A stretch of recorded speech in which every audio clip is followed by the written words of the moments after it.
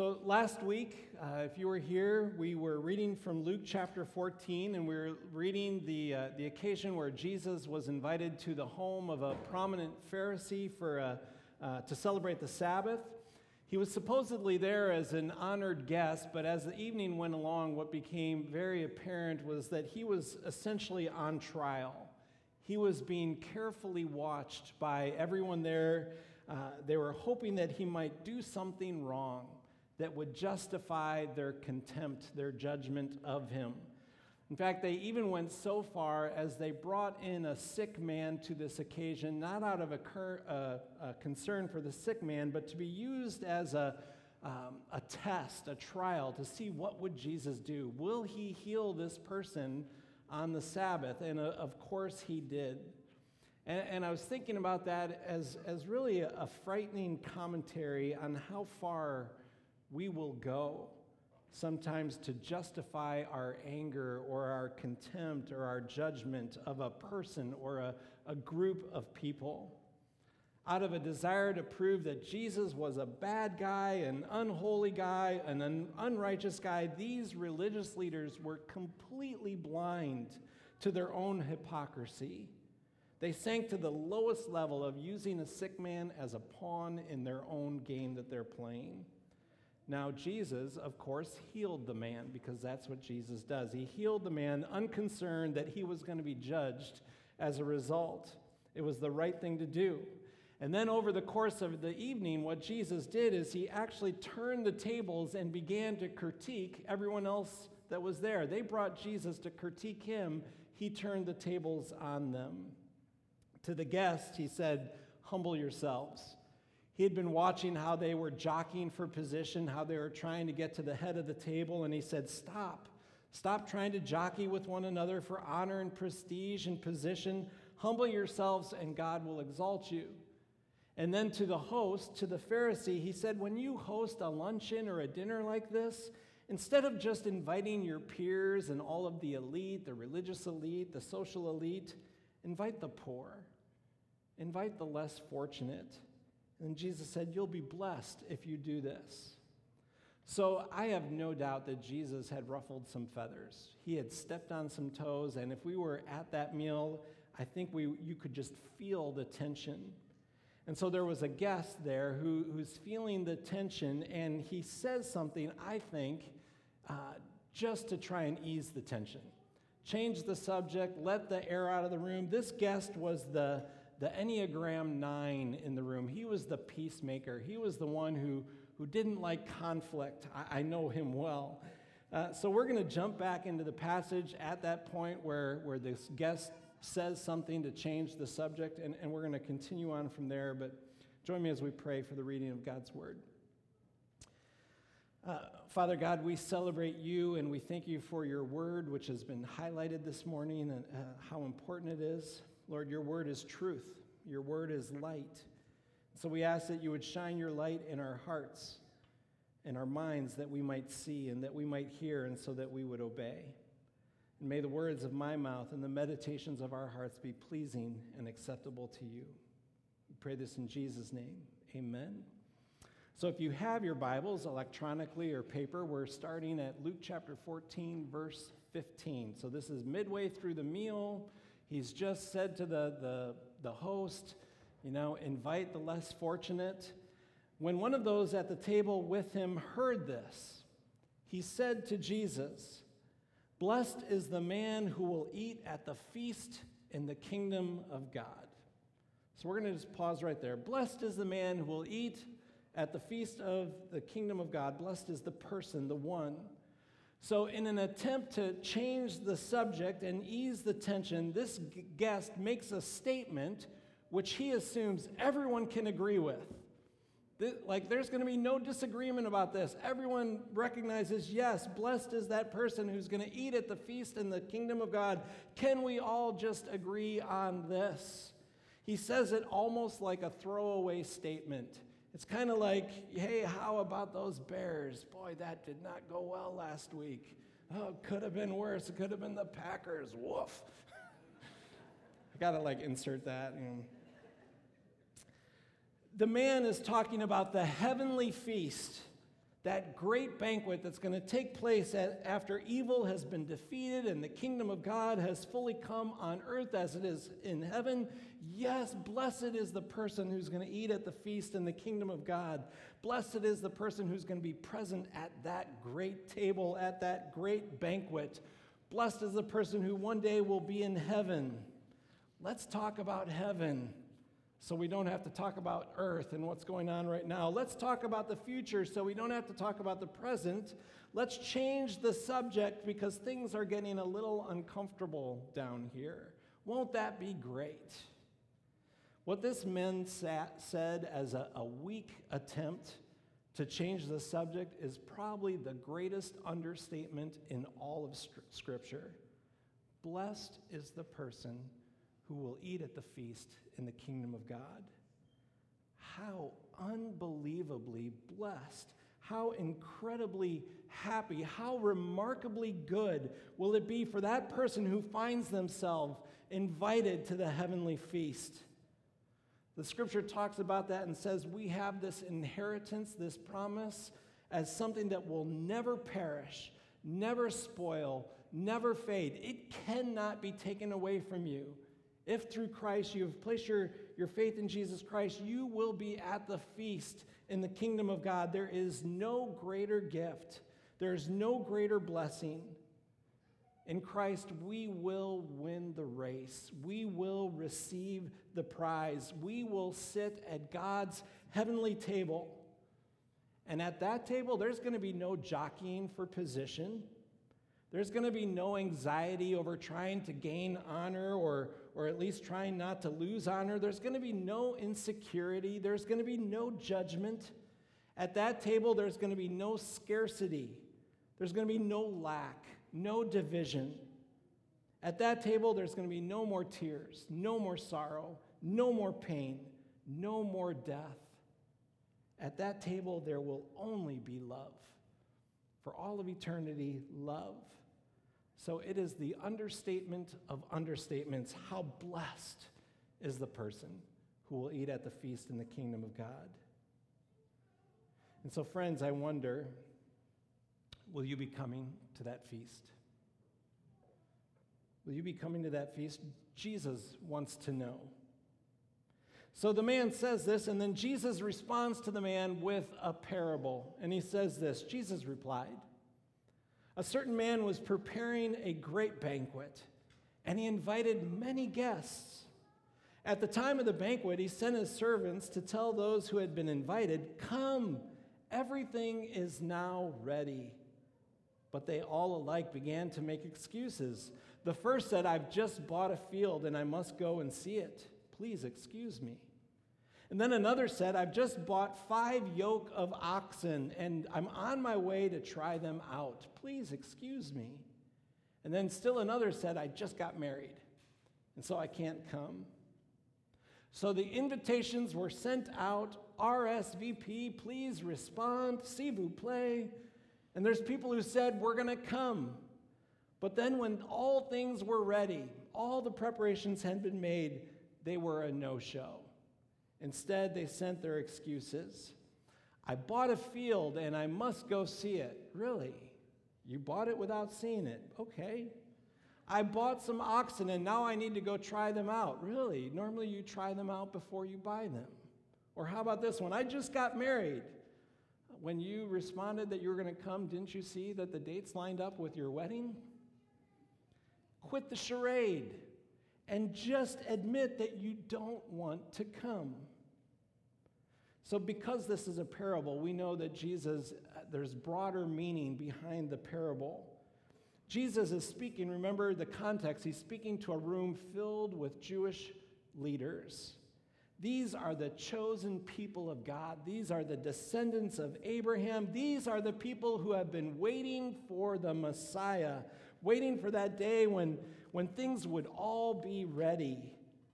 So the irony of the evening is seated right in front of them under their careful watch and scrutiny is the one whom they're waiting for, the Messiah, the man that they've been grilling, the man that they've been scrutinizing. It's the Savior they say that they're waiting for. And through Jesus, God has now opened a new door. Your presence is an open door, we sang. He's given his people a new covenant. Jesus would die once for all, the righteous for the unrighteous. Why? To bring us to God. All who call on his name will be saved. But these people that Jesus is in this room with, they're actually rejecting the one that they're waiting for. They're rejecting the Messiah. They're rejecting Jesus. And in rejecting Jesus, they're rejecting the invitation to the banquet, the invitation to the great feast. So friends, we need to make this personal. So I'll ask again, will you be coming to that feast?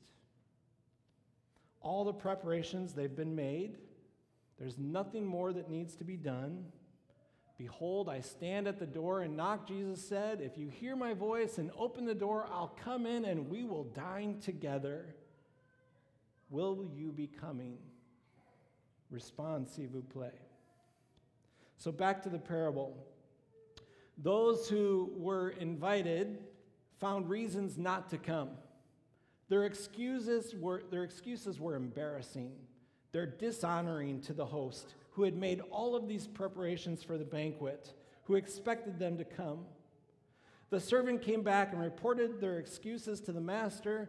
Then the owner of the house became angry, and he ordered the servant, "Go out quickly into the streets and the alleys of the town and bring in the poor and the crippled and the blind and the lame." You see, those who initially were invited, they're ungrateful. The banquet's an inconvenience. The banquet's interfering with the other things that are more important to them. They're not interested.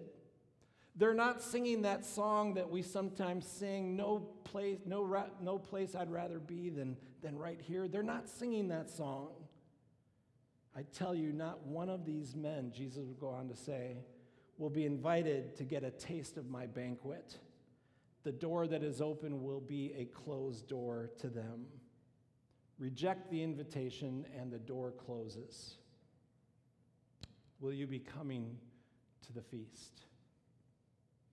What a mistake it is to think that that invitation doesn't have an expiration date.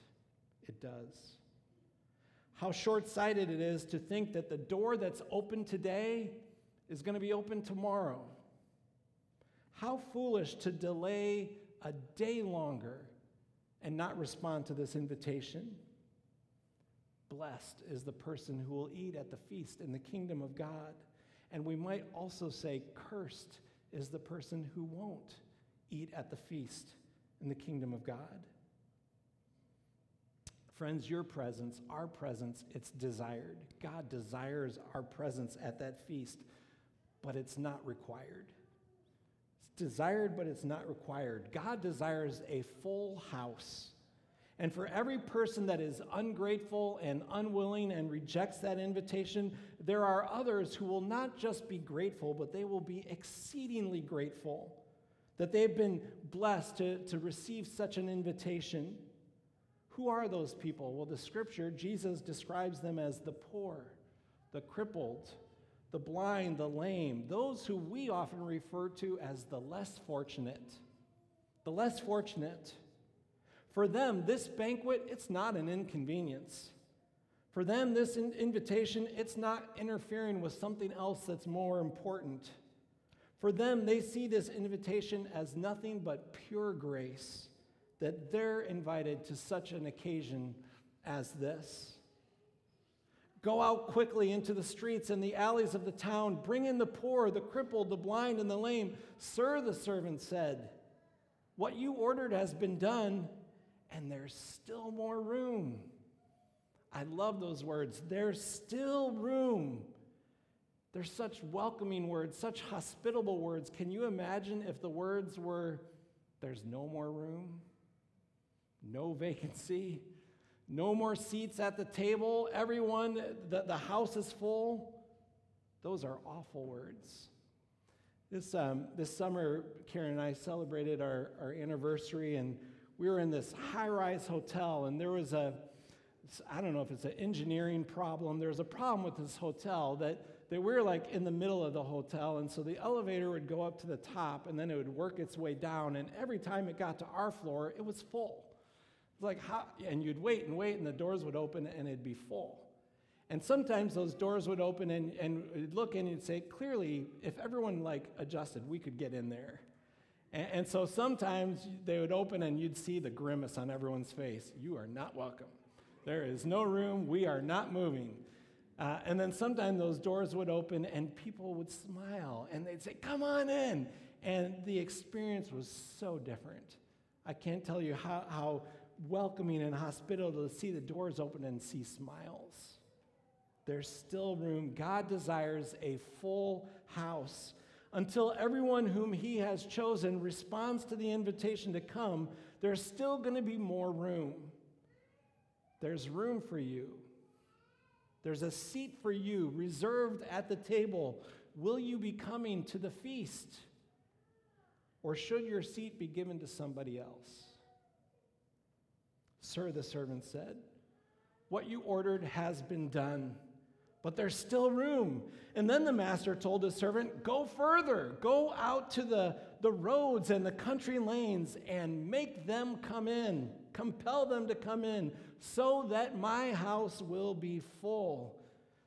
I tell you, not one of those men who were invited will get a taste of my banquet. Make them come in, compel them to come in, another translation says. I've been thinking this past week about that. Often the parable trips us up right at this point, because as church members and church leaders, we get stuck here and we think, what can we possibly do to make them come in? Like, we would love a full house. It says, go out and make them come in. How can I make them come in? And I was thinking about that this week, and I thought, you know what? It's the wrong question to get stuck on. It's the wrong place to get stuck in this parable.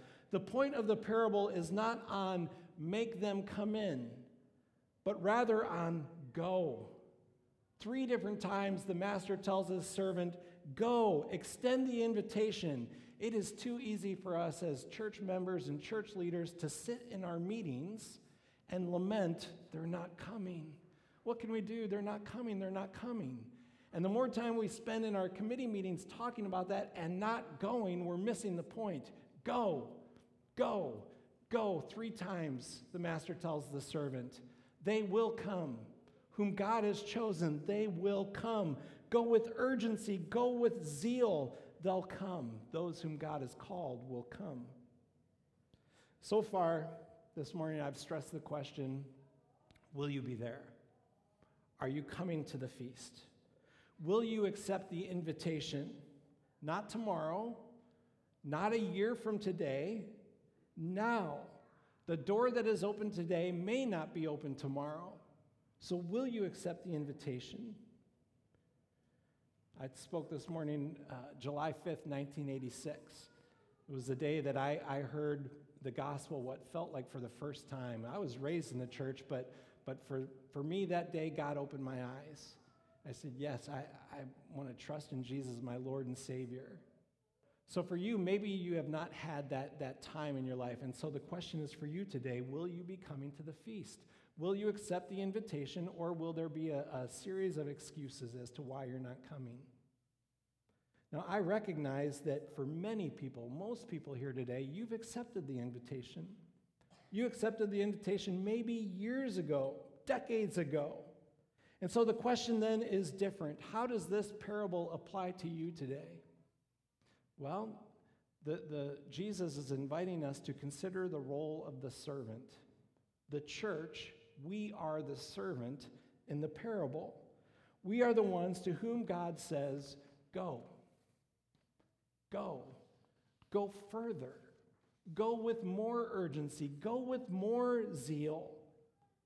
And so let me ask you, instead of are you coming to the feast, are you inviting anyone to come to the feast with you? Do you have somebody that you're praying for right now? Somebody that you're laboring to build a relationship with, that you want to know, that you want to love, that you want to share the grace of Jesus Christ with? God desires a full house, and there's still room. There's room for that person. So I read something recently about this parable from a book, Welcome to Dinner Church. And I wanted to share this with Consistory the other night, and I couldn't find the page. I found the page, and now everyone gets to receive the gift of this. The book, Welcome to Dinner Church, is written by a man named Verlin Foster. He was a pastor of a church in Seattle, a church like ours that had been around for decades, almost 100 years. And for the last 10 years, they had seen their church just steadily declining, and they didn't want to close their doors, and so they started experimenting with different outreaches. And finally, none of them working, they tried a dinner church, and they experienced tremendous growth. And he writes something in this book about this parable that we just read that I want to share with you. He writes, Jesus left behind some great instruction for any of his churches that are declining. He did this in the parable of the great feast found in Luke 14, 15 through 24. In this story, the king invited his nobles and honored rulers, but they refused to come because they were mad at him. I don't know where he gets that from the story.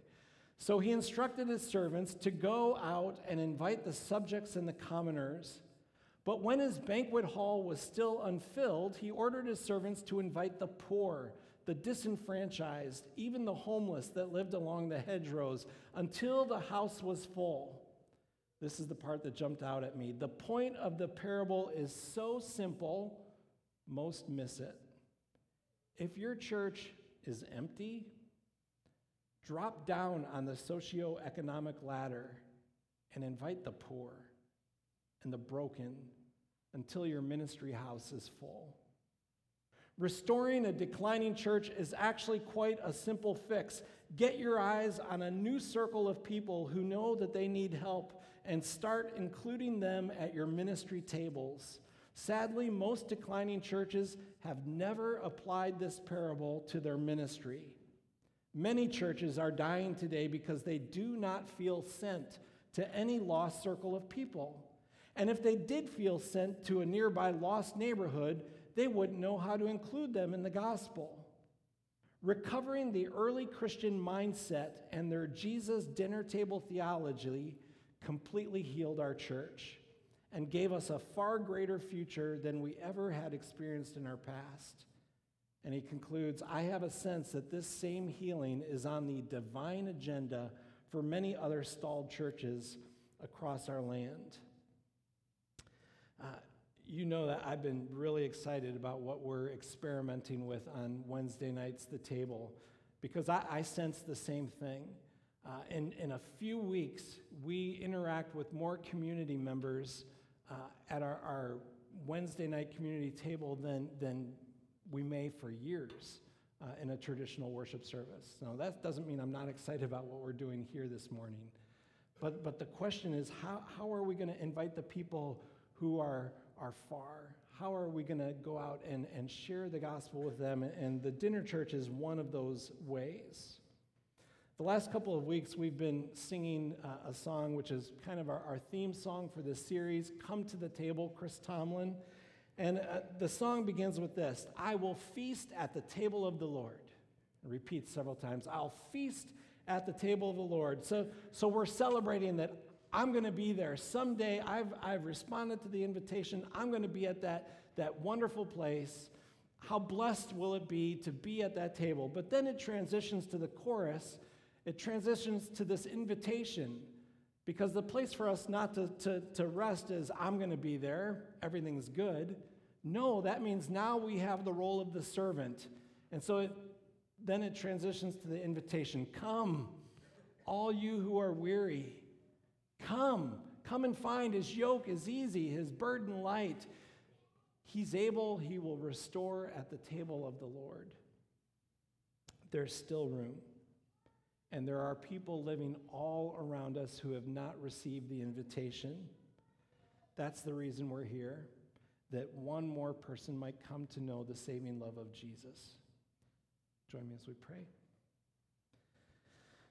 Lord, we thank you that any of us are invited to the table. We certainly don't deserve it, Lord. Lord, we only deserve judgment. but you have paid the ultimate price in dying for our sins. You've opened a door so that we might be with you. And Lord, we thank you for this incredible gift. I do pray for anyone today that has not responded to that invitation, that they would feel compelled by your Spirit to make this the day of their salvation. And Lord, we lift up our church. Lord, we desire to be used by you. We know you want a full house. And so, Lord, we ask that you would use us to go. And Lord, help us go further than we have gone. And Lord, help us be willing to reach out to those people that know that they have needs. Lord, not by our power, but through your power and for your glory. We pray this in Jesus' name. Amen.